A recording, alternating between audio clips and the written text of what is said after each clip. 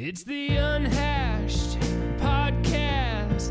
Colin, Bryan, Ruben, Mario. It's the Unhashed Podcast. Telling everything that they know about the world of Bitcoin. The world of Bitcoin. Where they don't trust, they verify. You can fork yourself if you don't abide. Talking whales and bear whales. And all the latest stupid ICOs. Colin, Bryan, Ruben, and Mario. It's the Unhashed Podcast. The Unhashed Podcast. It's the Unhashed Podcast. The Unhashed Podcast.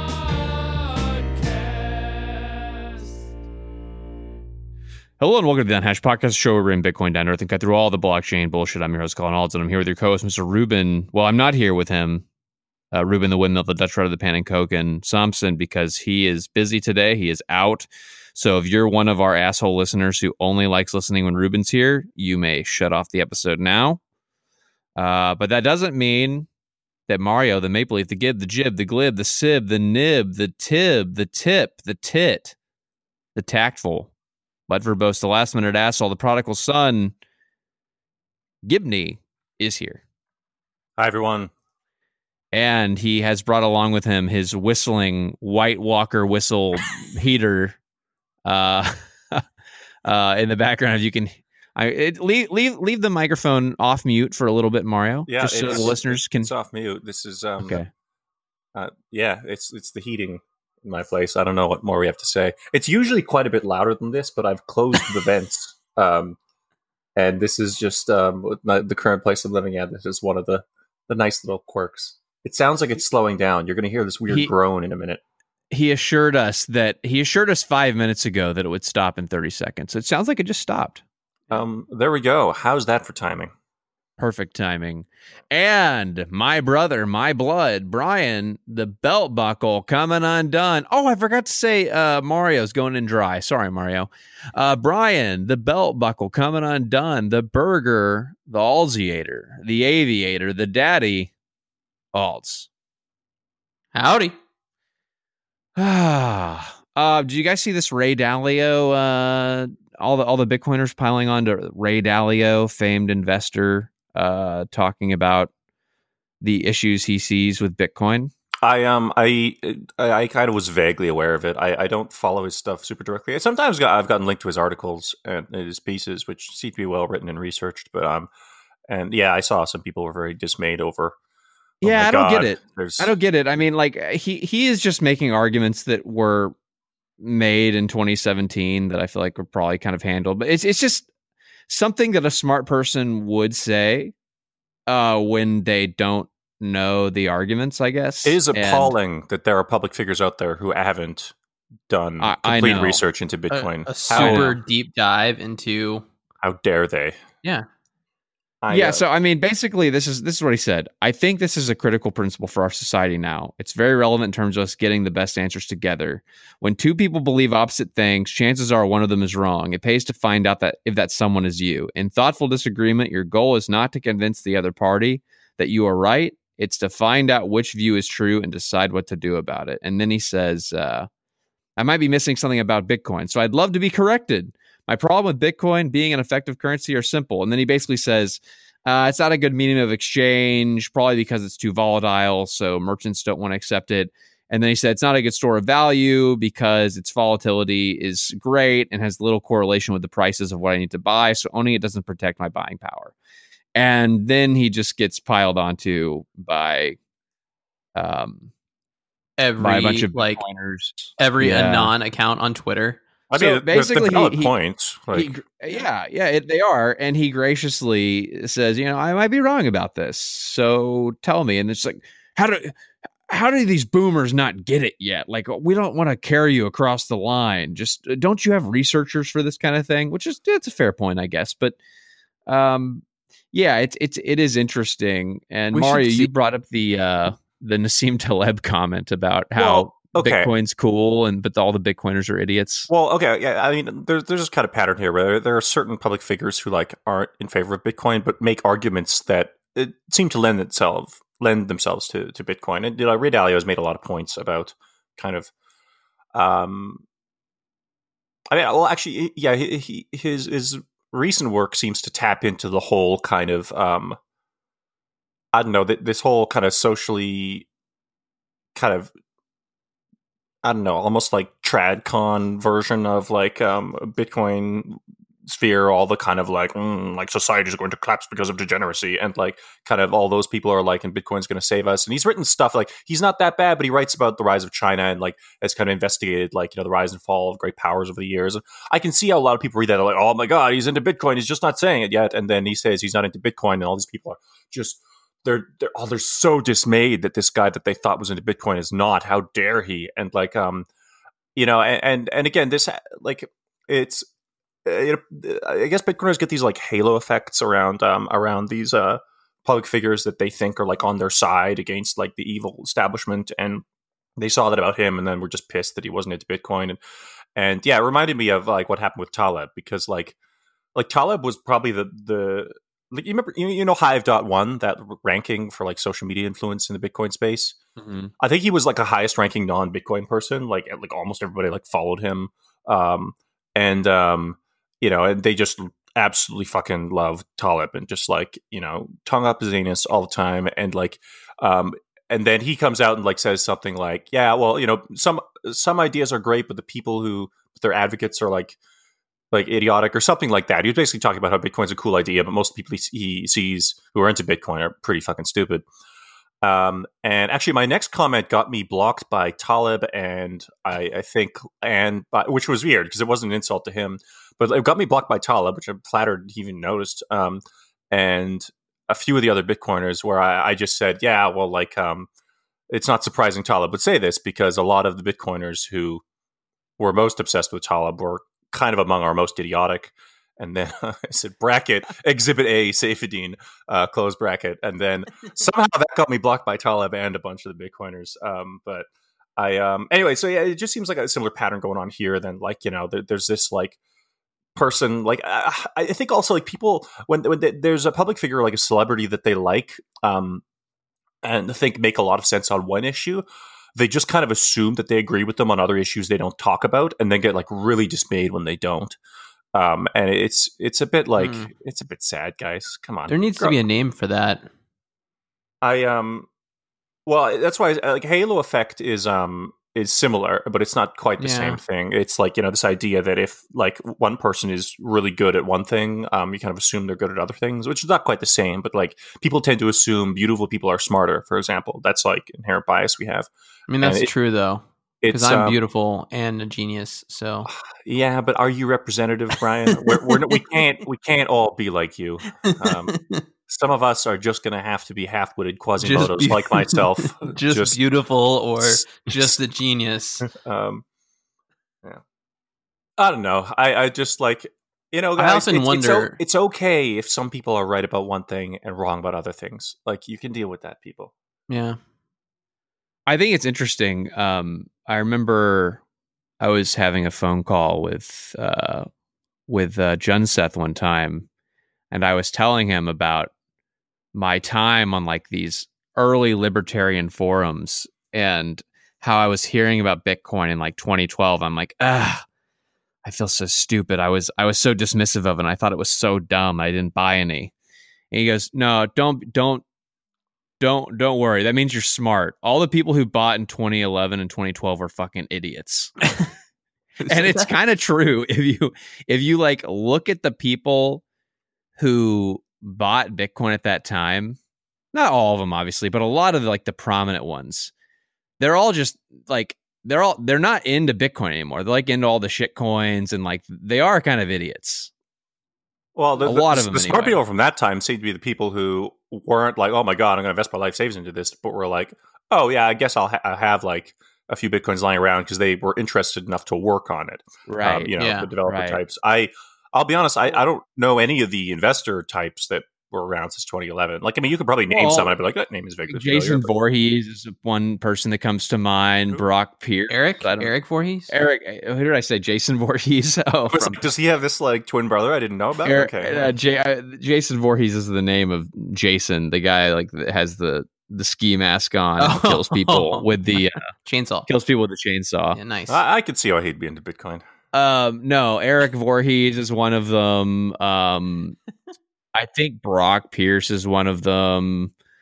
I mean, Roger Ver was what, 2010? Roger Ver, yeah, like all these guys, like they're the hardcore like people who adopted early, but didn't really contribute to the tech at all. It seems like the people who just like found it early and put their money into it. The people who today would be spending all their time on social media talking about how holding Bitcoin is fixing the world. Those people. Yes. I guess a lot of those people. Obviously, not all those people got in that early, but I mean, the types of personality that if they joined today, that's what they'd be doing. That's what I mean. I think his point was at that time it wasn't obvious and it was extremely risky and it probably wasn't going to work out. So if you were the kind of person at that time to go put a bunch of money into it, it probably, even though you're just like a dumb person who got right by accident, maybe. I think that's probably a thesis. There's probably a lot of people like that. You could say that about like people in 2014 and 15 too. Okay. Like you could say it about people in 2020. Like yeah. Over time, I think it will skew more and more towards. No, I don't know. Like maybe I'm defending 2014 people because that's my class, but I feel like we were the smart people. we were the first. Smart people. Anyone before me was lucky. Actually, you know what, guys? It's May 2016 is the cutoff here. Anyone before then was just right place, right time. That was about the year it made sense to get involved. Like Ruben, no, I agree. Totally lucky. It selects for smart. Well, there is also there's a sweet spot here somewhere. Like there's at some point you get in where you're an idiot for waiting that long, right? Like you should know better, and you should have gotten in, and you didn't, right? Like at some point that I'm not saying that's now. I'm not saying it's 2 years from now, but there is some point where like, no, you're the idiot for not getting in. Okay, let me put it this way. Like, right? I think the correct way to look at this isn't like there's going to be a cutoff year where you're idiot for not joining after it. I think it's more like each year that passes, I think there are stronger and more valid arguments, and so probably a larger portion of the people getting involved are doing it for intelligent reasons. I would guess. I think that's probably the clearest way I can think to look at it right now, and some of the like salient points like Ray Dalio brought up that we already mentioned, like they are like good points, but as time goes on, it's kind of like the chances of those being correct or being valid, I suppose, are less and less. So I mean, the store of value argument is just like the empirical data just does not support that. Sure, it's clearly a great store of value. It has been. I mean, I know the history is not very long, but the history it has is that it's a fucking amazing store of value. So, yeah, I mean, I guess like for people who like look at things from like 20, 30-year time horizons, they might want to wait until Lindy effect takes another decade out of it. But yeah, I take your point there. The media exchange I think is a more interesting argument because it's actually correct. It's just I think there are a lot of reasons to be optimistic we can eventually get to a period of lower volatility. Like I would expect that the larger the industry gets, the more volatility would even out. I remember I used to check this quite regularly and was actually sort of disappointed to see that over like 3 or 4 years of volatility hadn't actually reduced much. But yeah, I still am hopeful that like if we ever get to the point where it's like I don't know, like 10 million a coin, or like even 1 million a coin, like a decade or two from now, if that happens, then yeah, I would expect that the price swings would even out a lot just because the amount of money that you would need moved for the price swing to occur would be pretty fucking massive. But as of today, like it's absolutely correct. Like Bitcoin is not like, because of its volatility keeps away a lot of purported use cases for it. So yeah, but I mean I don't know. I feel like I don't know if he's trying to have it both ways or he's saying like it needs to fulfill one of these and it's not fulfilling either. But like all you need is one of those use cases for it to have a valid effect. And like, I think the store of value thing is, I mean, it just empirically so far, it's really good. The medium of exchange thing, that's fine. Most stores of values are horrible mediums of exchange. Bitcoin is actually pretty good among all the stores of value. Yeah, except for gold. Way better than, I still like paying for things in gold. Yeah, like paying for things in gold. Just walking into a cafe and pang, like shaving off some shavings. No, what I do is I bring in a pan that I had just taken with me out to the streams, and I filter out a bit of the gold. And then you take it out and you bite it, or the guy that you're giving to. Oh yeah. Make sure it's a real gold. Like I'll have one latte in a room and a meal and a. That's that nice brittle gold feeling between my teeth. Have you guys ever gone panning for gold? Yes. No, we did, Bryan, in Red River one time. Did we do it? I saw it happening. I don't know if my dad was willing to pay the $5 to like get the sack of like gold dirt. Well, that's what the smart people do. They just go buy the. Wait, hold up. So there are people who just sell you chunks of dirt so that you can look for gold in it? Yeah. Yes. I mean, that's where the money is. That is where the money is. Yeah. Yes. I mean, that has always been where the money is in gold. Like you sell such shovels. a fucking scam. I mean, I'm sure we all know the age-old expression, like the picks and shovels play. Yeah, it's a fun memory. Exactly. Or the jeans. Jeans Levi Strauss. Yeah. Mm-hmm. Yeah, I forget where I was going with this, though. I mean, I didn't imagine you got to go and be a sucker and buy dirt from some soulless entrepreneur. I kind of imagined you take your fucking frying pan you usually use for eggs, and you just go out to a stream somewhere, and you just like stand there and shake it. I mean, yeah, if you don't want to find any gold, that sounds like a great method. I'm going to make a guess that the buy a bag of dirt from someone probably doesn't yield a ton of gold either. No, yeah, but it does have gold in it. It's just not enough to justify the cost of the bag of dirt that you bought. Obviously. Right, but I'm pretty sure they make sure there's a little gold in all of them. They want there to be a little bit. Yeah, they want there to be a little. They just need to charge you enough to compensate for the gold they're giving you. Okay, so they just like carefully go around and sprinkle like $3 of gold. What you're paying for is that eureka moment where you struck gold in your bag of dirt that you bought, and you're like, "Man, that guy's such an idiot for selling me this gold." That sounds like a thing people do. It is a thing people do, and I defend it. Yeah, I think it's good. You give little kids the experience of panning for gold. Come on.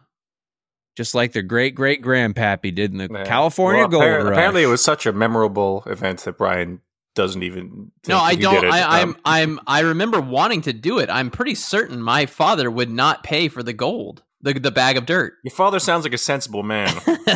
I mean, I suppose he gave up that gold rush. I don't know how sensible that is. That's true. We could have been millionaires. Yeah. Think of how much Bitcoin. Yeah. You could have been 2011 idiots and become Bitcoin billionaires. Yeah. Could have gone. I prefer being a 2014 idiot. But again, I still defend my thesis that there is some year where you are the no longer 2014 an idiot. Galaxy. And yeah. It like crescendos up at 2014 and then starts slowly going down. So am I an idiot for taking an extra 2 years? Yeah, super stupid. Yeah, okay, yeah. That's pretty dumb of me. It's not dumb. Okay, the thing that makes you dumb, according to this theory, if you've never heard of it, you can't make the decision to buy it. That's the issue early on. It's just hearing about it. Have I ever told you, like, actually the first time I heard about Bitcoin? No. Oh, you guys are gonna love this. So it was in a bar. It was in Hongdae. Colin, you might know this bar, Bar Da. It's like a rooftop bar in the middle of one of those strips. Where in Hongdae is it? There's like that big walking path down the middle, and at that one place it splits, and then there's sort of that. Yes, there's like a tent city selling T-shirts and shit. Yeah, kind of. Not tent city. It's like little shacks that sell shit. And on top of that strip, there's a rooftop bar.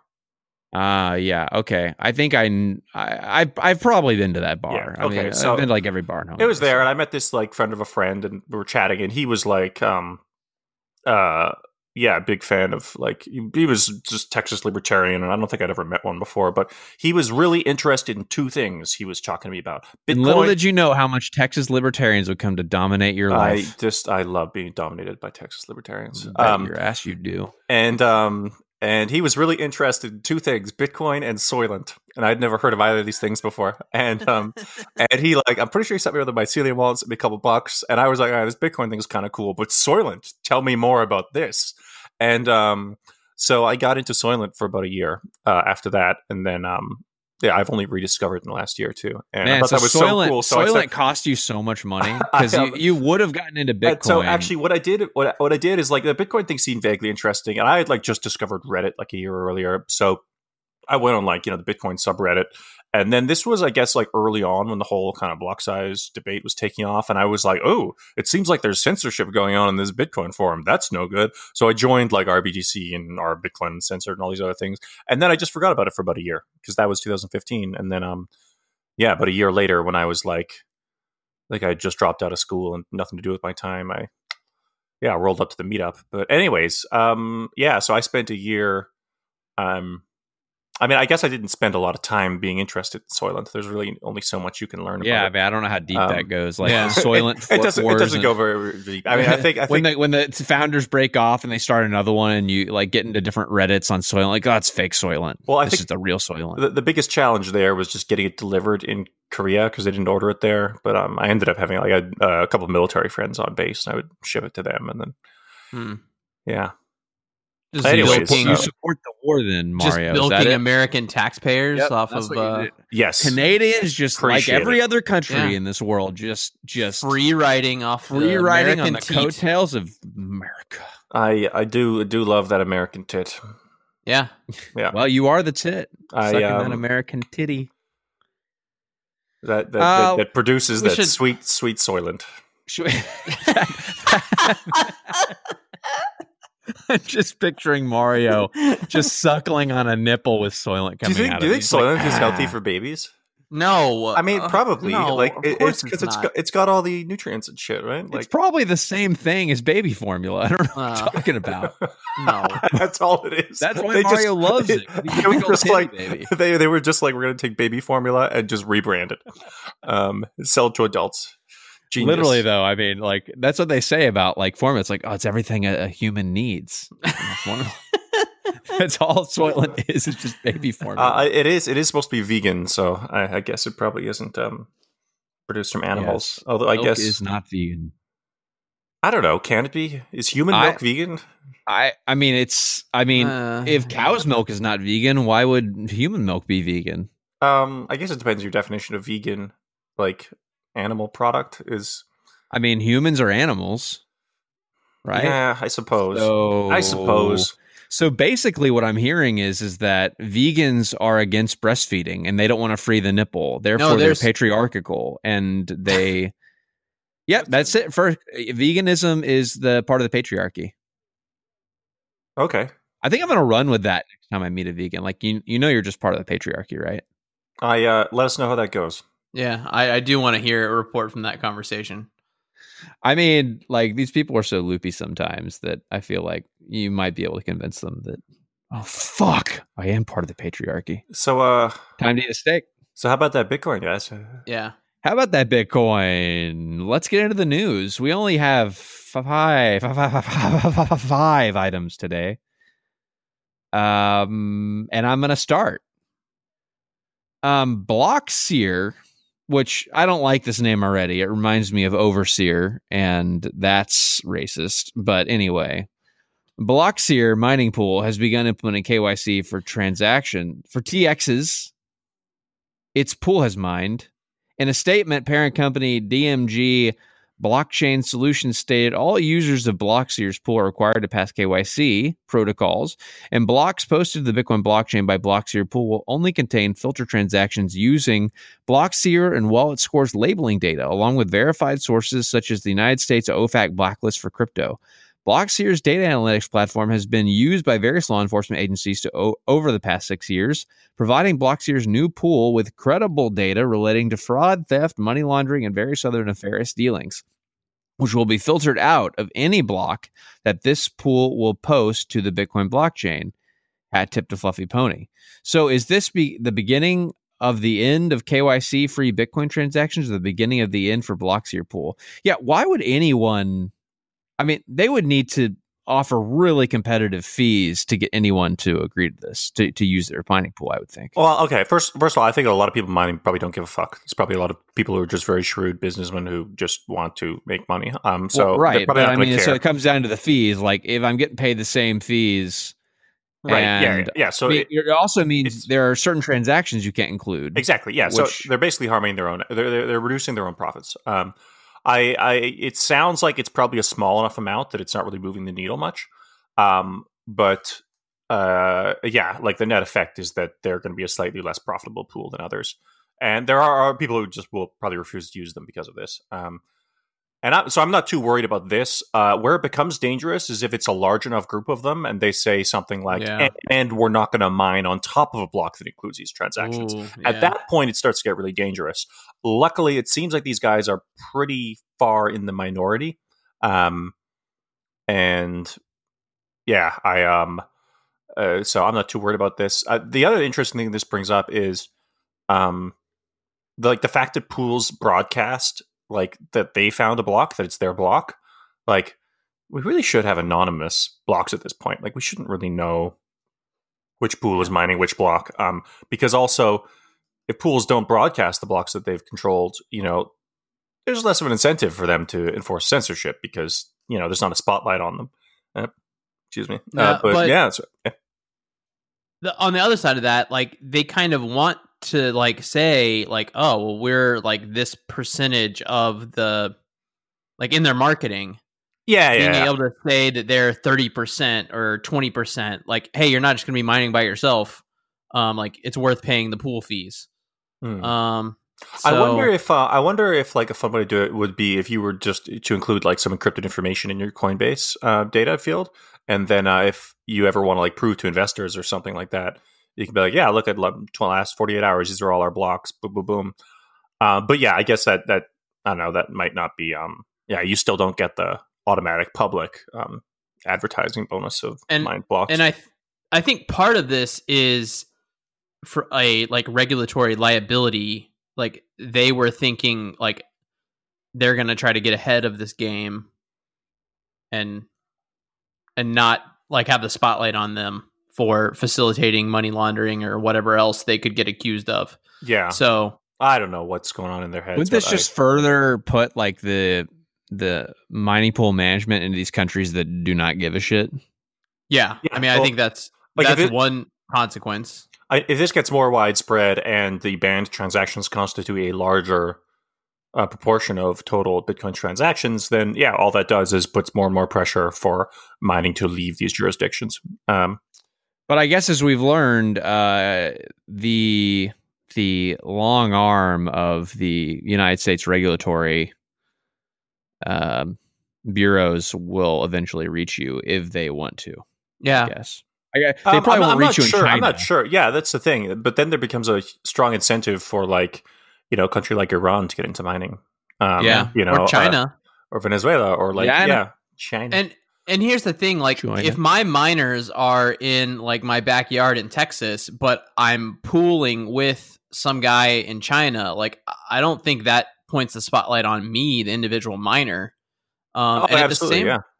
And at the same time, so my profits are unaffected. Well, but I mean, I think it would be easy enough for the American authorities to be like, oh, you're mining. Who are you connecting to? And you might have to tell them, but yeah. Yeah. But I guess if you're small scale, no. Do they know? I don't know, but I do like the fact that I could choose to, go with Ahmadinejad's pool. That'd be a nice option. Yeah, I don't know if I would do that, but fair enough. That you wacky Canadians can do what you want. The other side of that, though, is with the new, and I don't remember the names, but I know Blockstream has an implementation and another, I'm blanking. You're talking about Stratum version 2 and Stratum v2? Better Hash. I don't know if that's been changed. Yeah, the new mining protocols. So then the miner themselves, not the pool, determines what the block looks like, but just shares the reward with the pool. I think in that situation, though, you'd still have to provide you have your block template, but you would still it would still include a Coinbase transaction being paid to the pool. Yes. And so I think the pool could still also be like, we're not going to accept any block templates that include these banned transactions. So I don't think that protocol helps with this particular issue. Now, that's interesting. But because what happens is if you want to share the reward among the pool, that means that the Coinbase transaction that claims the fees in the newly minted Bitcoin will be sent to the pool. So when you find a block, you're still going to broadcast that. I don't even know if you send it to the pool and then they broadcast it, or if you just broadcast to the network directly. But then, you're creating this template and it's paid out to that pool. And so if this pool is, doing so because of regulatory pressure, regulators can still be like, hey, why are there block rewards being paid to you in a block that mines these transactions? You should not pay out, people connecting to your pool that's mining these, and they can do so if they're willing to give up the profits. So I mean, it's possible there's an angle here I'm missing, but I don't think that would help with this particular one. That's interesting. I wonder if that could be a part of the puzzle. I do know that Paul Sports, shout out to my boy, mentioned in a tweet about this that back in the day, and I don't remember what the time frame was. I want to say 2011 to 2013. So idiot era.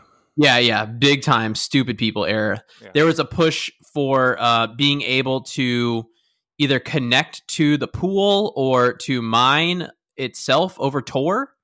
And so, but it was kind of brushed off of we don't need this. So maybe that would if we were able to create that now, we would be able to piece those two things together. I haven't looked into that, but a secret mining pool, if you will.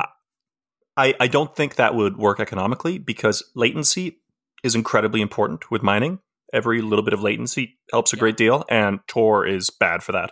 So I think that if you're connecting through Tor, you're going to be handicapping yourself. It's so I'll be surprised if you end up seeing mining through Tor. To be honest, it would be cool to know why I'm wrong about that. But right now I would assign a pretty low probability to that happening. All right. Number 2. Very well. Number 2. From our not surprising news desk, the DeFi flash loan project Value. Man, these companies just have such great names. Despite claiming to be protected by flash loans, has suffered a $5 million hack. The hacker emptied the DAI, D-A-I. That's correct. Stable. This is an interesting way to spell this. The DAI stable coin that was deposited. Sorry, there was a typo on the thing. I read it as it's written, folks. Okay. We'll do it live. Fuck it. The DAI stable coin that was deposited to the contract, leaving the note, do you really know? Jesus, I love Colin. the broken English. Get it together, man. Do you really know flash loans? What is surprising, though, is that holders have been messaging the hacker through ETH and getting responses. Sucker number 1.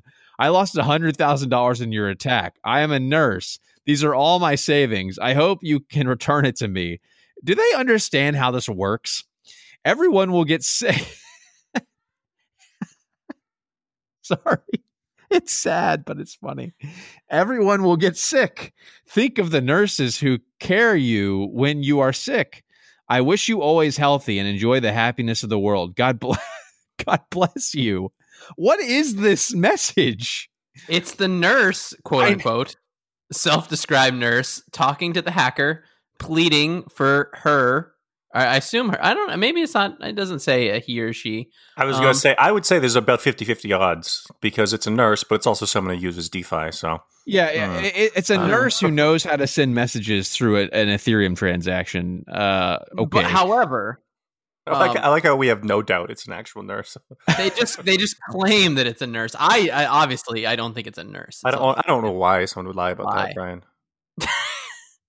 So that they can say, think of the nurses who carry you. No, people on the internet when you are sick. People on the internet don't lie, Bryan. I just love the. It's probably a dog. I love the end. Like, I wish you always healthy and God bless you. Please give me my money back.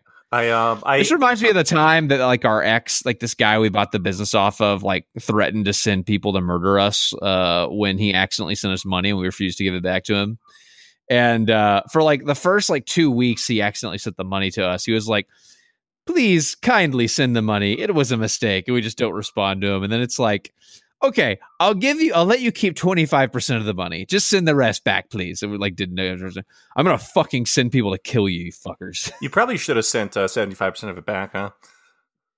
Huh? You probably should have sent 75% of it back, huh? Well, eventually when the bank got it, eventually reversed it for him anyway, then yeah, we could have kept some of it. But I was not sending that guy a dime. Fuck him. Anyway, so that's what the sucker number 1 said, and the hacker responded. So can we rewind a second? You might want to give context for why you didn't want to give the money there, because right now it just sounds like you were happy screwing him over for no reason. Oh, well, I mean, he essentially like took a bunch of our money and then deliver on what he was supposed to deliver on. Right. And so this is important information, though, because when you present the story as, yeah, we worked with this guy, but then we figured we just fucking out of money, it sounds cool. Yeah. Right. I'm sorry. I left out context. He fucked us first. Right. And when he made the mistake of accidentally sending us money, I was like, well, I'm keeping this. Okay. There we go. So that is the backstory on that. So the hacker's response to this nurse, quote unquote, I don't expect to get your money, but as we have seen, there are so many people here who lack knowledge and caution, and sooner or later, those money will be lost. Some wounds are painful, but very effective. I respect your work very much. Have a nice day. This is so weird. It's all broken English, but I love how cordial they all are. Like, I'm just gonna assume you are a nurse. I respect your work. Have a nice day. Hey, it's fair enough. That's better than being like, fuck you, my money now. It's like, listen, I need this because I am, I don't know. No, it's very like sagey. Yeah, it is. It like was gonna get lost anyway. Listen, I know better this is that painful. I have it than you.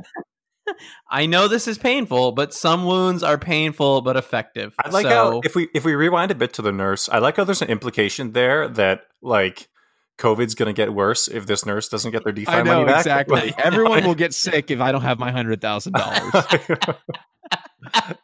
Like, is that a threat? Are you going to start automatically spreading COVID? Donald Trump is no longer responsible for all these deaths. You are, hacker.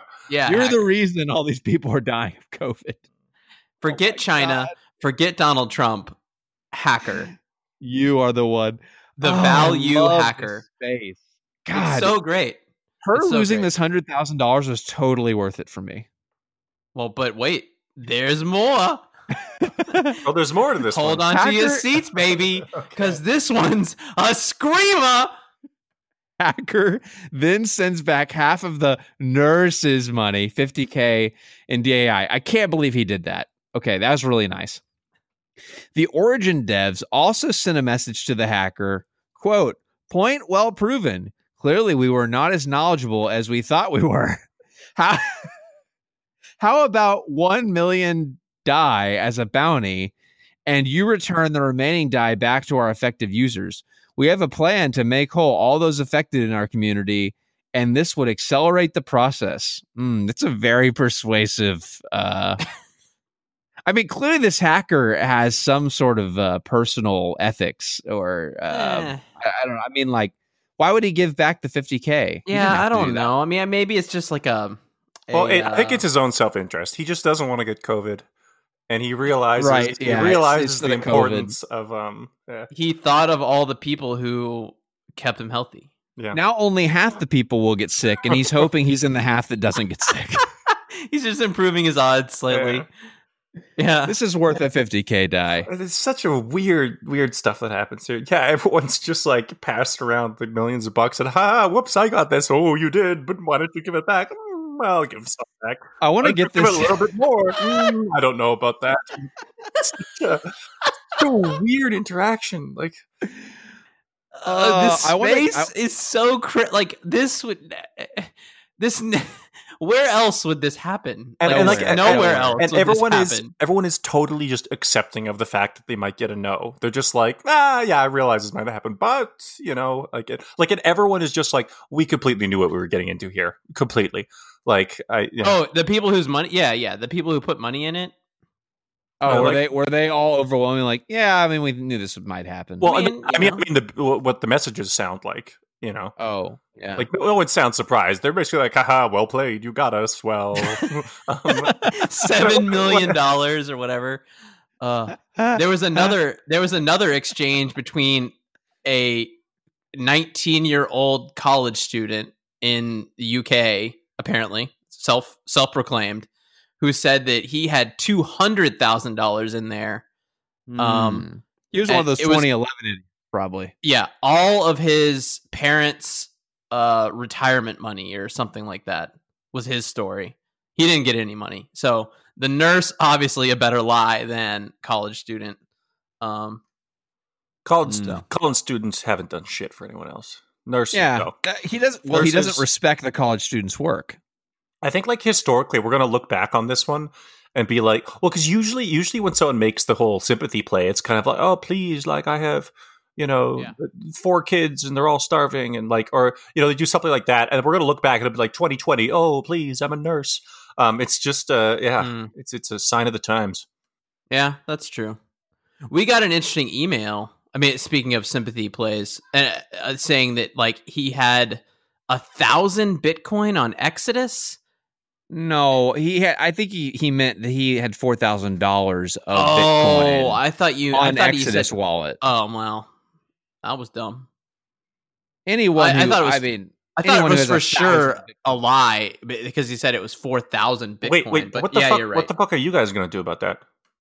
I think he bought a Trezor from us, I think. And then I don't know, he may have just bought a Trezor and then he saw we were selling Trezors and thought, these guys will help me, which we will. Like, if someone asks me a question and they're not a customer, I or Bryan always answers it because it's good for business, I think, to do that. And it's just a nice thing to do.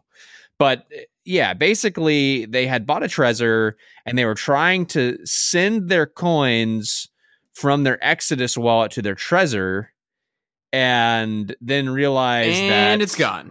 And it's gone. Yeah, exactly. And then when they spoke to the Exodus people, the Exodus people were like, yeah, you probably like didn't back up your wallet and like it got deleted somehow. And so, or you didn't create your seed securely, or you left it somewhere unsecurely. Yeah. I mean, they have no way to know what happened. I have almost no doubt that Exodus is right. I mean, yeah, like it's probably not an issue with Exodus wallet. That there's just something wrong with it. I mean, probably the person was just careless. It's almost always the case. But wait, so what was the sympathy play though? Well, it wasn't a sympathy play. They just were like, hey, does Trezor work on all platforms? I don't want to use my Trezor with Exodus. I'm like, well, you don't even need to use Trezor with the platform. You could use their like. I think I said you can use it with Electrum, but like this person is probably not at the. I'm gonna run my own Bitcoin node and use Electrum. They probably just want like a simple Trezor bridge thing. Use the Trezor Yeah. software. Yeah. They're like holding the XRP and some other shitcoin and then a little bit of Bitcoin. Most of it was Bitcoin apparently. So anyway, I wasn't a sympathy play. Email. They weren't like scamming us. I thought it was a scam email. No, because they said they had 4,000 Bitcoin, and I was like, "Yeah, right, buddy." No. But they were just saying, I think you're right. I lost my Bitcoin. Like, how can I not lose my Bitcoin again? And can I use a Trezor to prevent from? Because like I don't want to use Exodus anymore because I think they like stole my money. So they were insinuating Exodus took their money, which I highly doubt. So anyway, All right, so that's second story. Number 3, in its filing, Cred listed estimate assets of between 50 million and 100 million in liabilities, but I fucked this up. I fucked this right up. So the backstory of this is that Cred, which is one of these like shitcoin funded Bitcoin lending platforms, kind of like Celsius, and there's another one, Nexo, I think is the other big one. They filed for bankruptcy. And when they did file for bankruptcy, they listed their estimated assets between $50 million and $100 million, and their liabilities between $100 million and $500 million. So, there's a chance, wide range.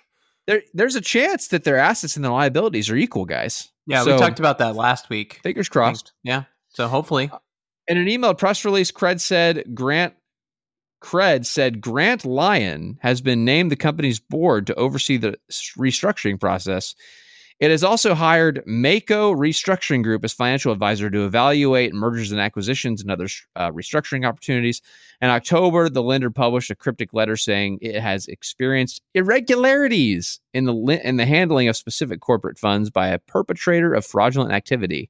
In response, Cred said it had been advised by legal counsel to temporarily suspend inflows and outflows of funds relating to its Cred Earn program. At the same time, wallet and trading platform Uphold told customers it had, quote, decided to discontinue its relationship with Cred. Additionally, Uphold announced via tweet on Sunday its intention to pursue legal reparations on behalf of its customers, citing a, quote, breach of contract, fraud, and related claims. Cred may have already been in a tenuous position as several crypto lenders struggled to weather the Bitcoin crash in March, with some making margin calls of $100 million or more. So a little bit more detail on that Cred bankruptcy that we talked about last week. I really want to know what the breach of contract and fraud was that they're like. Who were they obviously trading with on the other side and like handing the Bitcoins off to that either, I don't know. Like, well, what's that story? Well, the best part about last week's story was that they said, we don't believe there's any criminal activity, but we're investigating fraud. Yeah, exactly. I gotta say, it's incredible how much launching an ICO is predictive of other shady shit. Like it's so consistent. Like that. Yeah, I mean, I think like the people that it attracts and I think it has a lot to do with like getting this huge pile of money and not having to have the discipline. There's no accountability. Yeah. Not having to have the discipline when you're smaller and like you just hand this new CEO $100 million or whatever, and like they haven't had the responsibility with $100,000 or $1 million or $10 million. And so then they're just like, money, and just start printing, just buying shit. I don't know if accountability is a thing here, because they are accountable to the people that are depositing money. They should be. I know, but I'm saying like these people just don't care that they're accountable to anyone. They don't care that they have a fiduciary responsibility to anyone. Well, because like they clearly have that anyway. I think it's another way for. I guess my point is that like whatever the other end of this deal was, they obviously didn't do very much due diligence on what this other party was actually doing with the like Bitcoin that their creditors had deposited with them. Yeah, when you're given tons of easy money, you just don't care. But if they had have started small and been burned with 1 Bitcoin or 10 Bitcoin or 100 Bitcoin, you can weather that. But you can't weather mistakes of $100 million. And so like they get catapulted into the, and that's where I was going with the accountability responsibility thing. They get catapulted into this this arena where like a single like mistake is a death blow, and you can't recover from it because they never learned lessons when they were smaller, because they were never smaller. Right. Yeah. It attracts like low lives, like what Mario was saying. I think that's another part of it. It attracts low lives who will like embezzle people money who want people who want to take shortcuts. How about that? Yeah, I think that's more accurate. Yeah, and I think also people who maybe wouldn't be able to get, Yes. regular funding because investors would see a bunch of red flags about them. Yeah, because anyone with $100 million like to actually write that check would be like, I have a lot better opportunities. Yeah. So, Bryan, I'm curious what you think about this. Like, I'm still unsure of where I stand. I've definitely moved more in the regulation side of things, although I still don't know. Like, are all of these instances just like proof that accredited investors are like a good thing? Like, because they probably because normal people are idiots who give their money to these scams. This seems like a more specific version of the entire reason Bitcoin exists is to teach libertarians why regulation is important in the first place. Yeah, I mean, it could be. I mean, that's fair. But I mean, Bitcoin is interesting because Bitcoin doesn't scam you. It's like all the people around Bitcoin who get you to give you the Bitcoin. But Richard Hart win. Yeah, exactly. Richard Hart. I mean, yeah. So, I mean, there's that. Or is it just like, well, dumb people should lose their money because, like, it's better for smart people to have the money? Yeah. Well, so I think that is a little bit of a separate conversation. One, because, like, with this cred thing, I don't think accreditedness would save anyone because, the depositors are really the ones that are going to get fucked here. And you don't. But it's less likely that a project like this would have gotten funding, though. Yeah, like these people. I think the idea is that these people who make these dumb decisions, like the only way, to your point, like, these, like, if they'd have started the right way, they would have, gotten burned on one Bitcoin instead of 500 million. But because they were able to raise so much money from people who just don't, like, they can't vet these people because they don't have the time or they're not smart enough. They don't have the skills to vet them. But like if a VC comes in and hands these guys, $10 million, $100 million, like they're going to weed out these shysters most likely. So I think that is the point I'm trying to make. Okay. I don't know. That's probably fair. Maybe... Like ICOs are what happen when you just let anyone invest in anything. Yeah, but I'm willing to like live with the like broken eggs. I can see why some people are less willing to live with broken eggs. I think that's harder. That's harder to argue nowadays, though, because like, what are the broken eggs getting you? Like, what benefits have we derived from the ICO boom? Like it's 3 or 4 years on now, and there's still eventually all to show, right? Eventually, stupid people run out of money, though. That's the thing. But that's kind of sad outcome. You've also I forget if I ever responded to this argument of yours because I think I remember you making this to me before a year or two ago about how like maybe this isn't such a bad thing, but like we're transferring. We're allocating resources from stupid people to smart people.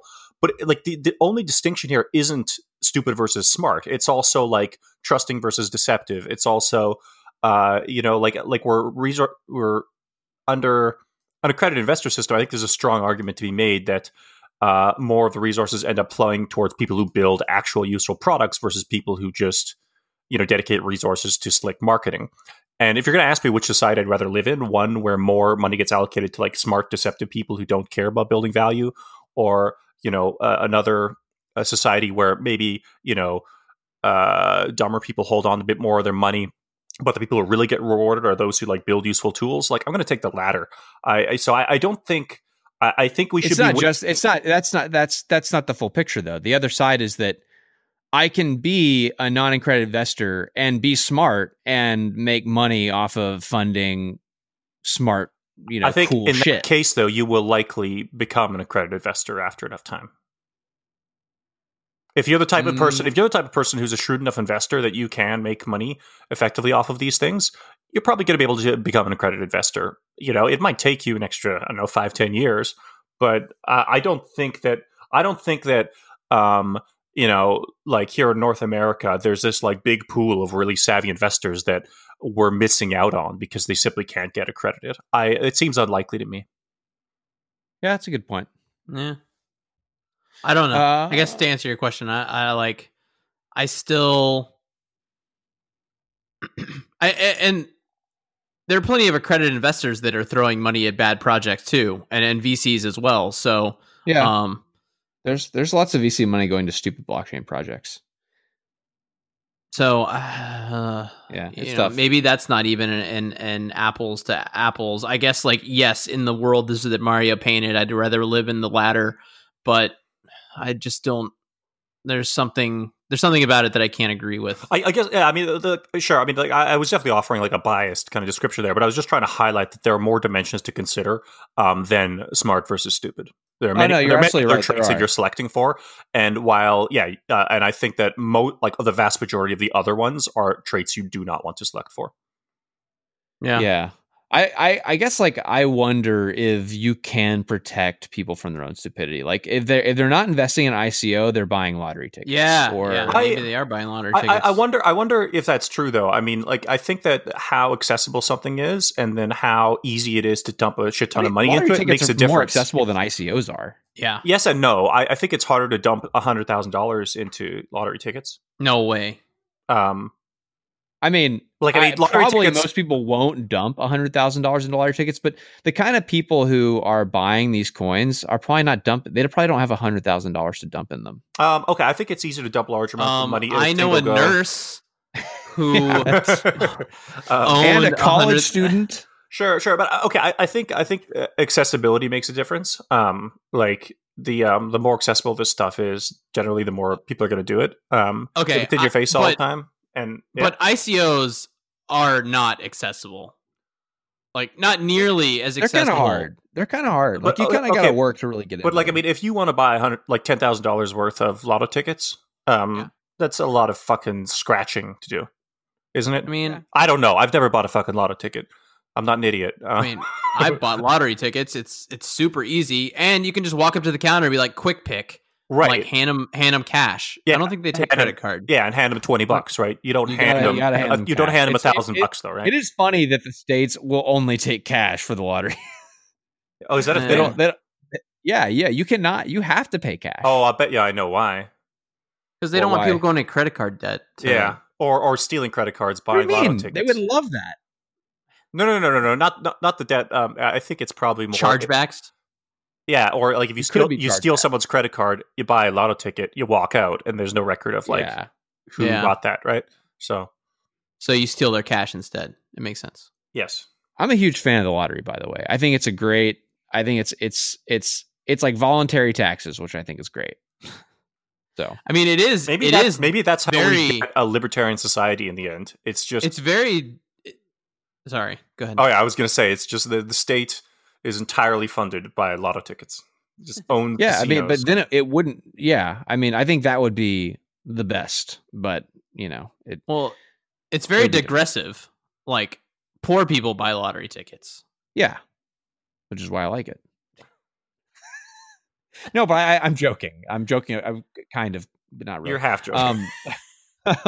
But no, what I like about it is that it's a voluntary. It is voluntary. You don't have to buy them, but if you want to, you can, and it pays for essential services, quote unquote. And it's a great way for the state to raise money without actually forcing you to pay. So I'm all for it. I think it's awesome. Sure. I mean, but it does also degrade the amount of savings that people have broadly, which I think is probably net negative. I mean, I guess. So does cigarettes. The whole thing is. I'm a big fan of taxing the shit out of cigarettes. So I thought you wanted to make them illegal. Cigarettes, because they offer no benefit to society, according to you. Which I think is wrong. I don't recall making that argument. I believe you if I said that at one point. I mean, if Canada were to have this big push for we need to make cigarettes illegal, I wouldn't weigh in one way or another. I mean, it's just it would end up just like the drug war. You're going to still have cigarettes, but people are going to go to prison for it. And well, okay. I would definitely be strongly opposed to making cigarette smoking and possession a criminal act. Hard no, absolutely not. I don't think any substances should be criminalized. Whether or not it's legal to buy them, I don't know. I don't consider myself an advocate for banning cigarettes. I am in favor of taxing the shit out of them. Yeah, just like syntaxes. It's just like social engineering, but it's not like ultimately. Well, there's a couple of factors. Part of it is to discourage its use, and part of it is also I live in a country with socialized healthcare costs, and without getting into whether or not that's okay, the fact exists that there is socialized healthcare, so other people smoking costs me money. Right, exactly. So that should be accounted for in cigarettes. So really, we just need like an ICO tax. Well, yeah, I mean that was going to be my next question. Is that like we're kind of setting up ICOs to be similar to a lottery? Yeah, fuck it. Yeah, do it. I mean, just tax the shit out of ICOs, and then reduce everyone else's taxes. ICOs are a better bet than the lottery. They actually are. I think it's much better. It's probably harder to compare. I think it's a worse bet if you get in later.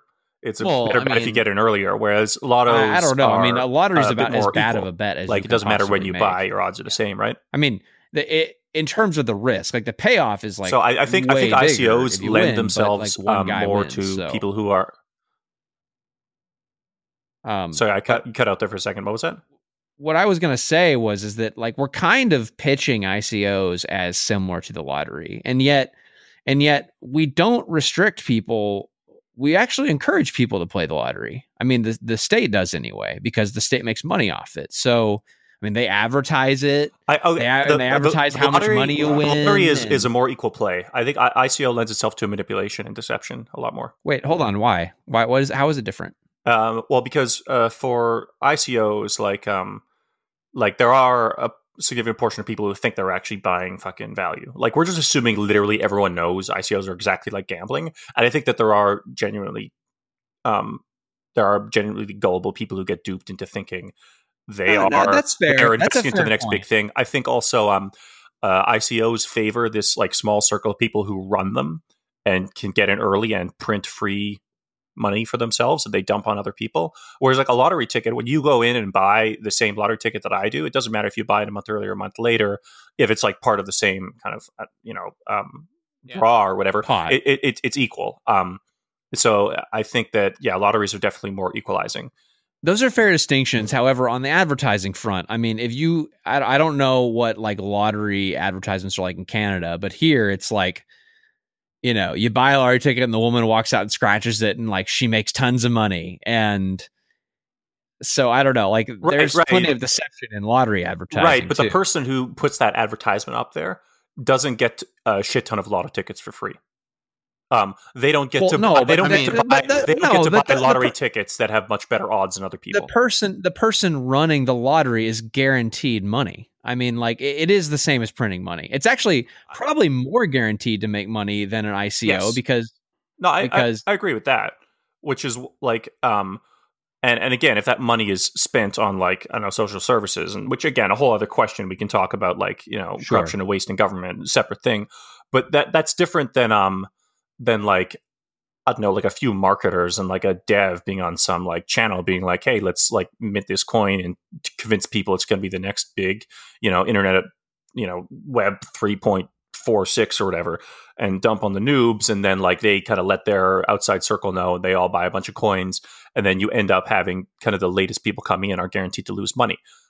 It's equal with the lottery ticket. It's equal in that everyone who buys a ticket, same odds, if it's run correctly.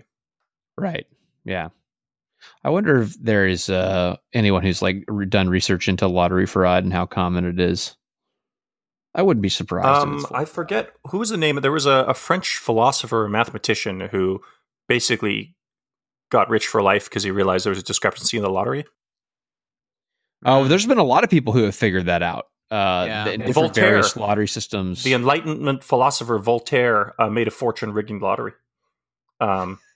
Yeah, he was rigging it, or he was just gaming like the existing rules as they were to his advantage. I just read I thought he was gaming the existing rules. This article here apparently it was rigging. Yeah, I mean, I do remember hearing about he was actually not like he was just kind of like this blue collar guy who happened to be kind of good at math, and he figured out that in this one state, based on this weird multiplier rule, in that state's lottery system that he could actually like guarantee, well, not guarantee, but like statistically, he was likely to win more money than he spent if he bought a certain amount of lottery tickets. And so he would just sit there all day at the machine, like punching in certain numbers.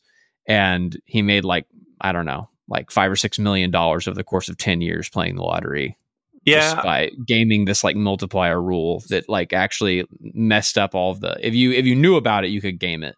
So here's the thing. Here's where I look at this and I'm like, okay, so here's what's going on. There's resources being reallocated to a smart guy who is spending his time doing this when he could be like building shit that's useful for people. And that's where it comes in, where I'm like, I'm not a huge fan of lotteries, and I think ICOs are this type of inefficiency on crack. Yeah. Everyone say hello to the White Walker. He's back. Yeah, I hear the White Walker whistling in the background. All right. And there is actually a great. You are north picture. of the wall, so I'm going to send you a picture to use as the cover art for this episode.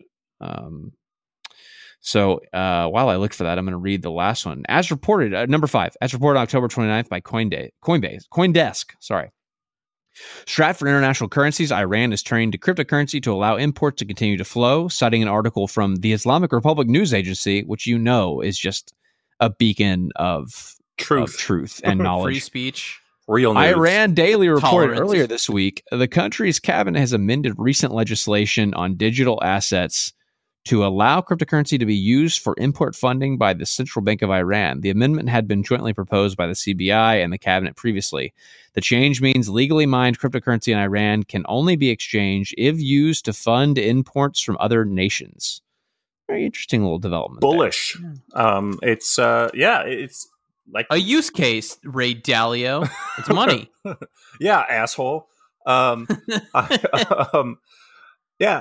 think this really speaks to what Bitcoin's supposed to be, that neutral money that allows people to, and I guess, circulate international sanctions. But no, it is interesting that it's being recognized. You could see how fucking they really don't want to be doing this. They're like, okay, fine, you can use it, but just so we can get like goods into the country. But yeah, it's I mean, this story is a couple weeks old, so I'm sure a lot of you guys have heard of it. But yeah, I would. What's going on there, Bryan? I sent you guys the picture. Stop laughing at it. All right. Did you pull it up there, Mario? I'm pulling it up. See what your impressions are. All right. If you guys are listening to the show, look at the image for it at this point. Okay. Yeah. That's great. Thanks for that. All right. Hopefully, all the listeners are looking at the episode art for this episode. Yeah, that's what we're laughing at. That's all right. It's gonna haunt me. That's the White Walker whistle right there. Out of the butthole. All right. Okay. Well, that will do it. No, you missed a story. Number 4. Huh? You missed number 4. Oh, sorry. I skipped a big one. Sorry. This one's important. Poolin. Rewind. Poolin, the Chinese mining pool that currently controls around 13% of all hash power on the Bitcoin network, is preparing for Taproot, the proposed protocol upgrade for which the code is included in the upcoming Bitcoin Core 0.21.0 release. Bitcoin's second largest mining pool, only topped by F2 Pool, which controls around 70% of hash power today, launched a webpage to help inform mining pools on Taproot and lets them indicate how they would prefer the backwards compatible upgrade to be activated. Quote, we're excited to see Taproot get close to deployment, and as one of the biggest mining pools on the Bitcoin network, we want to be constructive in the soft fork activation process that will help make Taproot a reality, Poolin VP Alejandro de la Torre told Bitcoin Magazine. Traditional Chinese name there. Yeah, very, very traditional Chinese.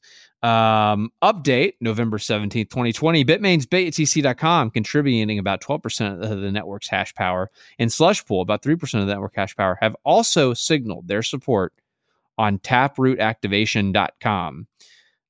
This is a big shift. Yeah. From 3 years ago. Quite. I would say the miners have learned their place. Some of them. They've listened. Slushpool has always been like has always been run by stand-up dudes. Yeah, and I think it's interesting. Like Poolin, as like founded by what, from what I understand from other stories, seem like very disgruntled ex Bitmain employees. I believe that's actually more specifically ex BTC.com employees, and BTC.com had been acquired by Bitmain. And they really seem to be like, I think they were probably waiting for this opportunity to be like, hey, look at, not going to be the same as last time, guys. We're going to push for this. And yeah, the fact that, one of Bitmain's subsidiaries, BTC.com, is already indicating support is, yeah, this is hopeful. I honestly, I think Taproot's going to be a smooth activation. I'll be surprised if it isn't. But yeah, this is reassuring, I would say. Yep. Very cool. Very cool. So yeah, hats off to those guys. Did Bitmain's hash power go down? Like, or that's as a not their hash percentage of the power. I network? should say their network distribution go down quite a bit. Yeah. I remember them being way higher than 12%. Yeah, between them and their actual own, because there's Bitmain has Antpool, and then they also own BTC.com. Right. And the two of those used to be about 30 or 40% hash power. And then via BTC and BTC.top, a lot of people talk to them as though they were basically proxies of Bitmain. I don't know how true that is, but they definitely were very much aligned. Like, those four pools used to be easily more than 50% of hash power back in 2017. Is Antpool and BTC.com still this part of the same, under Bitmain? They are both owned by Bitmain. So BTC.com, is Antpool not signing support? I'm not sure. It sounds like BTC.com is owned by Bitmain, but is run a bit more independently. If I remember correctly, it was actually a Dutch company that got acquired by Bitmain. And they do operate kind of separately. I mean, especially as indicated here. And it's possible that BTC.com was just they were probably running their own, I don't know, software, and they have their own maybe different miner specialties within the mining space, I would guess. And maybe BTC.com just had time to research the Taproot and make sure that they're ready to go earlier. But yeah, I mean, obviously Bitmain is not actively blocking this going through. I mean, maybe BTC.com will withdraw support and then due to that, but I don't think so. So I'm cautiously optimistic. All right, well, that means it's time for the price analysis section. This week, number go way up. Way up from last week. So that's a good thing, I think. And it's always a good thing when number go up, I think. I don't know. I don't know why you're so unsure if it's a good thing. I'm biased because I'm a part of that stupid 2014 class. So I'm still deciding if I want to buy Bitcoin or not. So yeah. You gotta get on that Bitcoin thing, man. I don't know, man. It doesn't seem very useful as a medium of exchange. It's too volatile. And a horrible store of value, too. Yeah, I mean, it what are its returns over the last 20 years? Tell me. All right, well, that means it's time for the lightning round. And per tradition, Bryan goes first. Well, I'm stealing a playbook out of Mario's playbook. We're getting shitty superpowers. Yeah, nice. Shitty superpowers. Nice. Yeah. Okay. These are useful, but they're not extremely powerful. Just barely useful. Barely, yeah. All right. So you have the power to be able to get rid of a hair out of your mouth instantly. So you know the feeling of oh, there's a hair in my mouth, but you just can't figure out where it is. Yeah. But no, it's just you reach in and you grab it first time every time. So I guess it's not exactly instantly, but you don't have that problem. Or you can perfectly time the microwave to heat your food exactly how you want it. So you don't have the oh, let me try it. Oh, it's so cold. And then you put it in for 3 more seconds and you take it out and it just destroys your mouth. You know exactly the right amount of time to put it in for. Will it heat the food evenly as well? No, I mean, it still works the same as... Because you're basically describing my morning right now. I've been munching on leftover pasta and it's superpower would have come in real handy this morning, Bryan. Yeah. Well, I think it's easy. I mean, for with me. hair, with hair as long as yours, though, you might want to still go for the hair. Well, no, thing, it's Mario. easy. He has a longer hair, so it's easier to What, grab. what, what, do you, don't what do you think, know. Colin? What do you think, Colin? I mean, easily. The hair thing happens to me like once every couple months, but getting the microwave right, that is a daily struggle. So I'm going microwave. Okay. Yeah, this is an easy one for me as well, microwave. I will say, having long hair, it is more frequent I get a hair in my mouth, but it's trivial to pull it out. I just kind of like, I do the goatee stroke, 2 fingers, like thumb and finger, and all the way down, and then you're going to catch that hair and pull it out. So it's quite easy to get the hairs out of my mouth when they're long. Okay. Yeah, it's worse when they're small because they're just like they're hard to get at. But yeah, microwave all the way, man. Easy. Okay. All right. The correct answer is microwave. Of course it is. So, I mean, it's just obnoxious, like having to like take it in, put it out, mix it around. Yeah. Do I still have to mix it around, or is it just will be? No, you're gonna have to still do like the manual work. But I'll know exactly how long to do the powerful. first round, and I'll know exactly how long to do the second round after I mix it. Yes. Okay. Do you guys know that's that? Still very useful. Do you guys know that webcomic Strange Planet? Yes, it's great. It's like the best webcomic. Yeah, it's hilarious. The guy who does that also does these other like random comics. And I remember one where like this guy is putting some food into the microwave and he says to the microwave, "I would appreciate if you would cook this food evenly." And the microwave says, "I would appreciate if you'd respect my creative process." Which I think sums up the experience of reheating food in the microwave pretty well. That is very good. Okay. I just want to side note this. That particular superpower. There's also an art to heating up things in the broiler. It's very easy to burn things in the broiler, especially toast. Since I don't have a toaster, I have to use the broiler of my oven. And I've never owned a toaster in my life. I've always wanted one, but I just never buy one for some reason. You've always wanted to, like... What is this? The 1930s? It's like this like luxury item you've like haven't been able to get a hold of. Here's the thing. Here's the thing about toaster. The toaster. It's not a.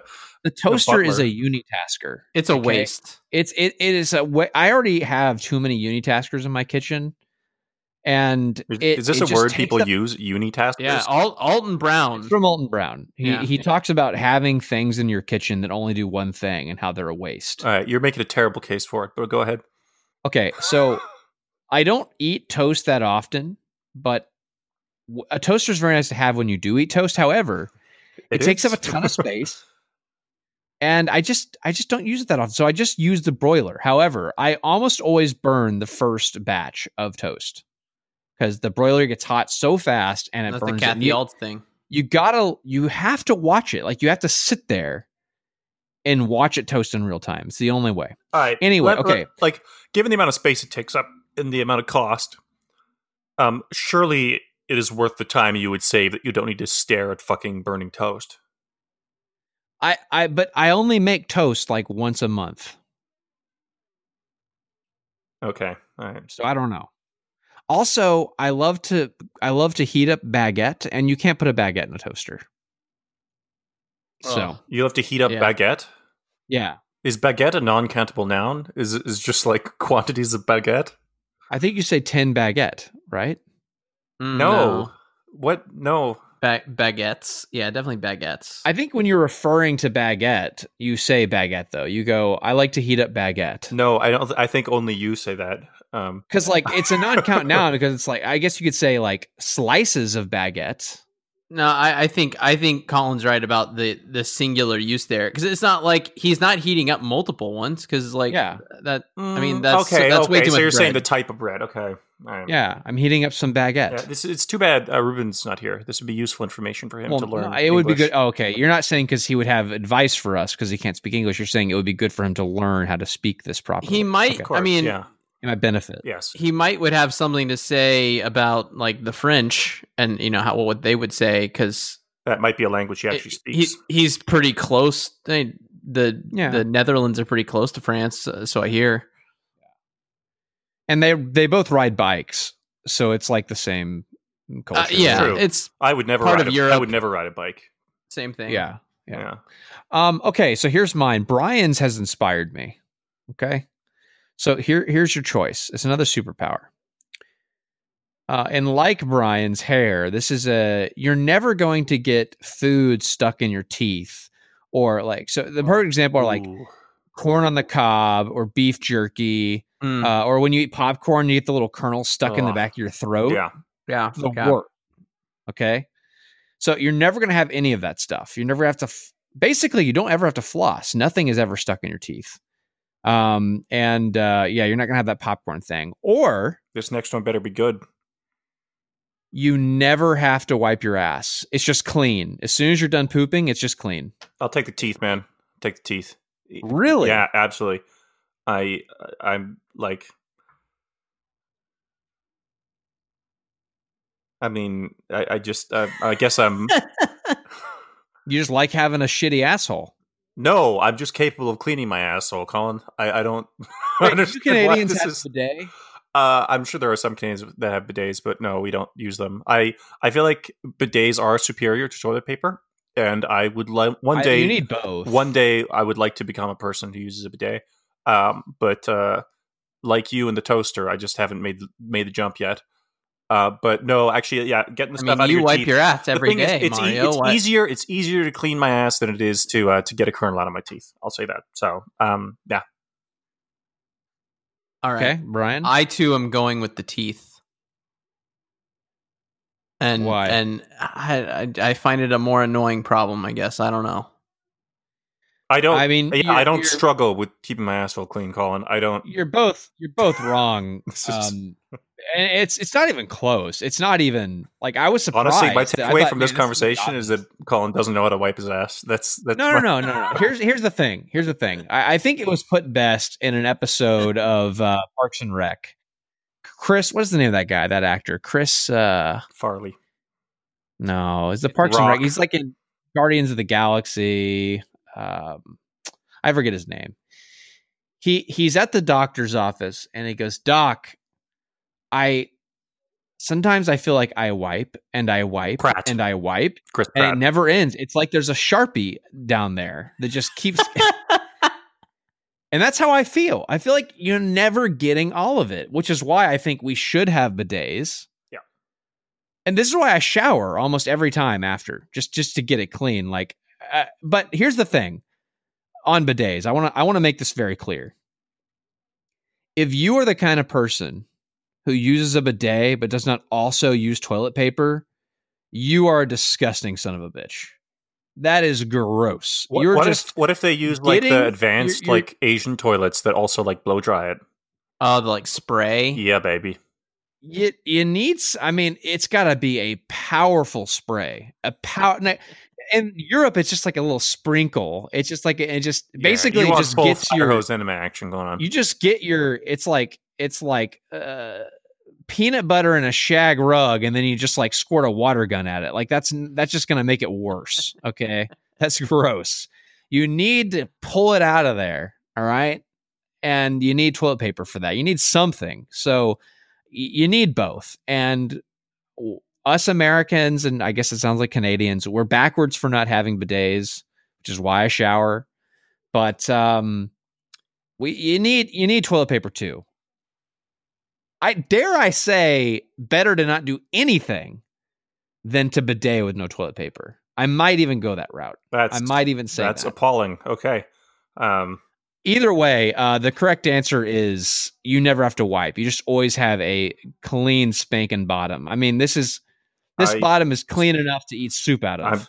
I guess I'm just confident in my ability to keep my asshole clean. Am I the only person that has this issue where you just feel like you're never really getting it all? Yeah. Well, I mean, it's happened before, but it's not a common thing. Every time you wipe, there's always something, and eventually you're just like, you know what? I've got to get a shower because I'm never going to get it all with a piece. The best ad I ever saw, it was an infomercial in like the late 90s. And it was for like an installable, like Japanese style bidet. Yeah. And it shows a person. It's like black and white, and the guy has just like got a scowl on his face, like he's grossed out. And he gets in the shower, and he just starts wiping his body down with dry toilet paper. And they're like, "You wouldn't shower like this, would you? That's disgusting." And I'm like, that's a really good point. No, that's a valid point. Yeah. That's a really good point. That's amazing advertising. Here's the thing. We have a solution. You can use a bidet and toilet paper. I don't know what the bidet toilet paper equivalent for your teeth is other than flossing, which is a pain, So, and even flossing, sometimes you can't get that kernel out of the back of your throat. So, the kernel in the back of the throat is like, that is, in terms of events in my life, like that happen fairly regularly that I just dread and almost makes me stop eating popcorn. That distress you? It is so distressing. You're like, that's going to be here for the rest of my life. I'm never going to get that thing out. Like, because you kind of do that like back of the throat suck thing where you try and delodge it from. It's got its little kernel claws into your soft mouth flesh, and it just will not come out, and it's very distressing. All right, is it my turn now? It's up there with spinning rooms when you're drunk and you're trying to sleep. Oh, that's bad. It's real bad. All right. Oh, really? I enjoy the spinning room feeling. I wouldn't get that much when I drank, but I thought that was fun. You're such a freak. No, you know you're going to throw up. Now I know why you chose the never getting stuck stuff stuck in your teeth, because you like the sensation of never-ending wipes, probably because you're a freak. Sure, we'll go with that. I've been excited for this lightning round question because I'm declaring a new subsection to our lightning round section. I've kind of, after, I don't know, we're like 110 episodes in at this point, and I feel like a few months ago it started to get like noticeably harder to come up with good lightning round questions. But I have a great new source of these questions, which is one of my new housemates who just asked me the most random shit with no context. So I'm going to start writing these down. This guy, he's like, I'm living in this house with, there are a few other undergrads living here. So this guy is 19 years old. He's from India and just moved here for university. And, so we're just going to start asking some of the questions he's asked me over the years. Remember, no context for these. We're going to go with, what is your favorite jewel? Oh, yeah, I forgot. So have you already asked that on here? Really? No. Yeah. Did I? Yeah. Okay, I've definitely heard fine. What is your favorite jewel? I don't know if it was on air or not. Okay. The answer to your question, Mario, my favorite jewel is whichever one is most valuable. Wow, that's riveting. That's lame. Riveting. The correct answer is rubies. Rubies I can respect. I'm definitely going with emeralds for that. Did I really? Is jade a jewel or is it just a rock? I think it's a stone, but I mean, I guess I'm fond of jade. I mean, I guess all jewels are also just rocks. So, is there a difference between a rock and a stone? Because I know they're called precious stones, but yeah. I think stone implies it's kind of like transparent but beautiful. It's not like opaque. Maybe I don't know. Okay, but I'm going with jade. Actually. Jade. I'm fond of jade. All right, so we got jade, we got rubies. Those, we're all going to be correct for this one. I'm going to give us all, those are all good answers, as long as no fucking weirdos out there answer amethysts. I don't know what the fuck is wrong with people like amethysts. All right. What about sorry. Yeah. How do you feel about the, what is it in Jurassic Park with the mosquito inside of it? Amber. Amber. How do you feel about I like amber. I like amber because it's unique. You know how amber is formed? It's by sap. Yeah, that's cool. I know DNA. That is very cool.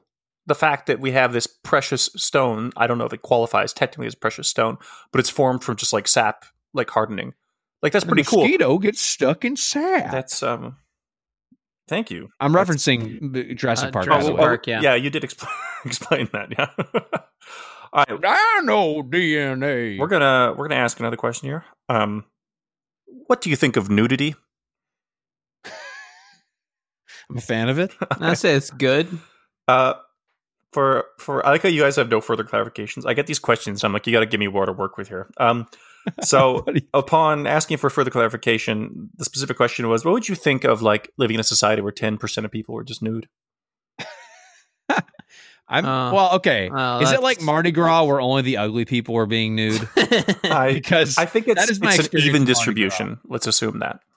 Okay. So I want to say just as many.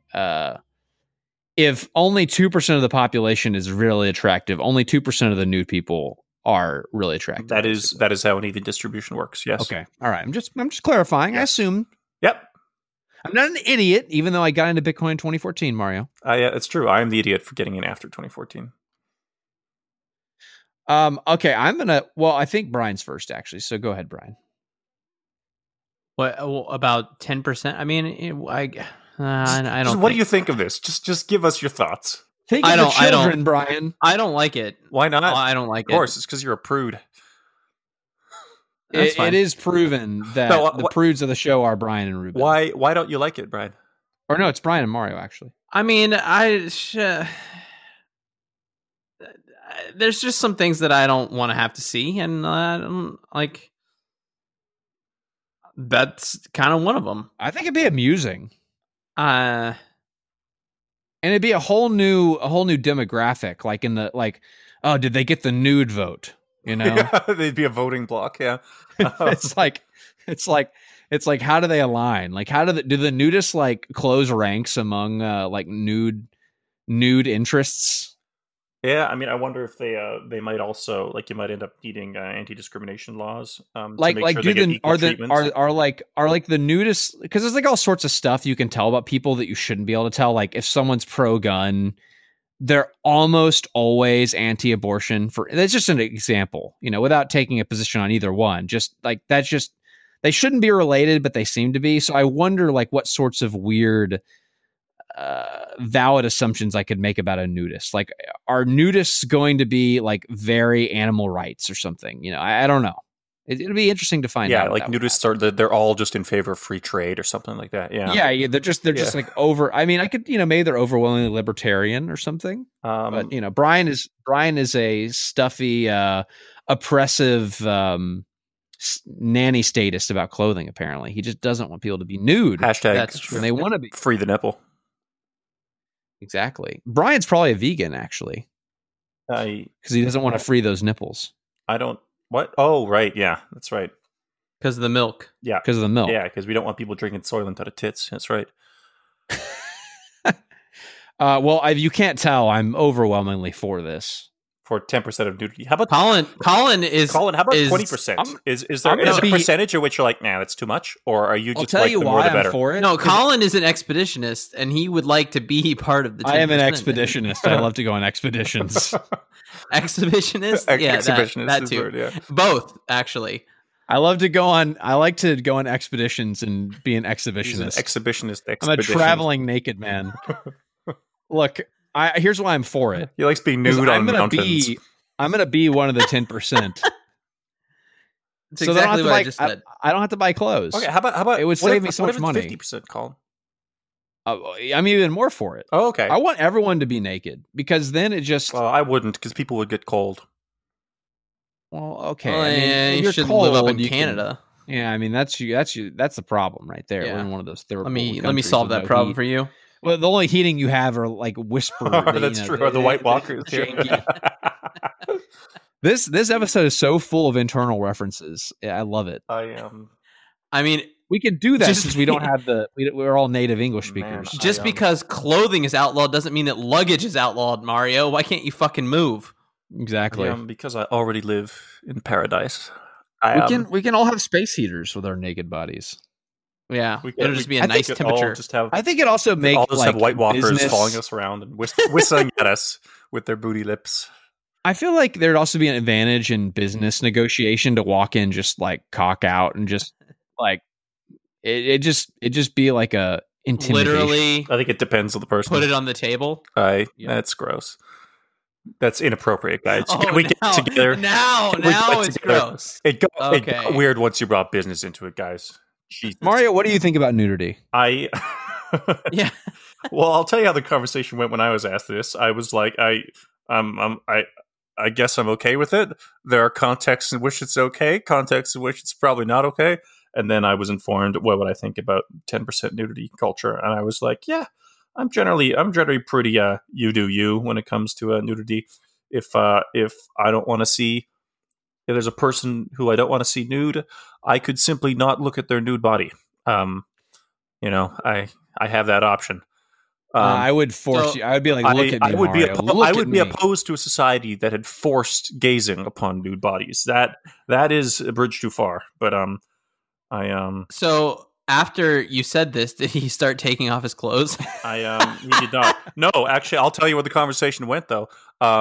We started talking about, and I said, did you know that it's you're allowed to walk around without a shirt on here, like men and women? He was like, yeah, I have heard that. And like, for example, like Canada Day a couple of years ago, there was a really hot girl walking around with her tits out, which is nice. Well done.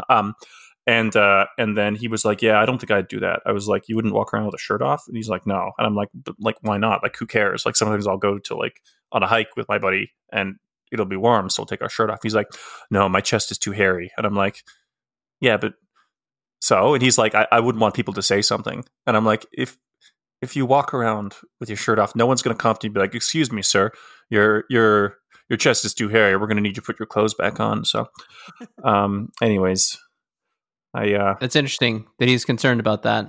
You should have told him to take it off and then compliment him on like. I actually a week or two after that, I saw him shirtless for the first time because I hang around in the house shirtless and the other guys do not. I think a week or two after that, I did see him shirtless. I was disappointed he wasn't as hairy as I expected. He's hairy on average because he's from South India, but he wasn't like, gorilla hairy, which is what I was low key hoping for. You were hoping for it, yeah. Anyway, so that's where the conversation went. Oh, man, I've got like 50 of these here. Like, wow, 50. Like, do you want another quick one? Save some dry powder. I mean, we're not going to run out because I get more each week. But he has tons of dry powder. That's how he goes in dry. Guys, do you like trains? Of course, I like trains. I think any red-blooded American male loves a good train. I'm good with trains. He likes trains a lot. Like big smile. Well, he's from India. Of course he does. It's free transportation. You crawl on top and specifically you go. English trains. Never spent time like Thomas. Never spent Thomas. No. Never spent time in England, but has seen in media trains with big windows and foggy weather outside. That's He sounds like he has the wonder of like a 5-year-old. And he also asks questions. There's a bit of that. It's endearing, actually. It really is. Honestly, my living arrangement is really fun. It feels like living with 3 little brothers. Like I've been teaching them how to cook, and then there are a couple other characters as well. But I'm going to start trying this on just random people I meet to like break the ice. I'm just going to ask them a really random question, like, "What do you think? You like trains? What do you think about trains?" Trains. It's a good question. Yeah, it's yeah. Are you for nudity? Hey guys, at what age? What's your favorite jewel? At what age did you stop growing? Keep writing these down. Keep them coming, bro. I've got a long list. Okay, but now I want to know, at what age did you guys stop growing? I still haven't stopped growing. It just keeps getting bigger and bigger. I'm growing out now. It doesn't stop. It just changes proportionally. Yes. Oh. Yeah. My doctor told me I have to sit down to pee from now on because he doesn't want me to do any heavy lifting. Like that one? Yeah. No. Did you like that one? Yeah. Can't you tell from our... That's good. Can't you tell we liked it? Snickers. Yeah. All right. Anyways, guys. For me, I would say it was around 22. Not that anyone asked, but it's fine. It's fine.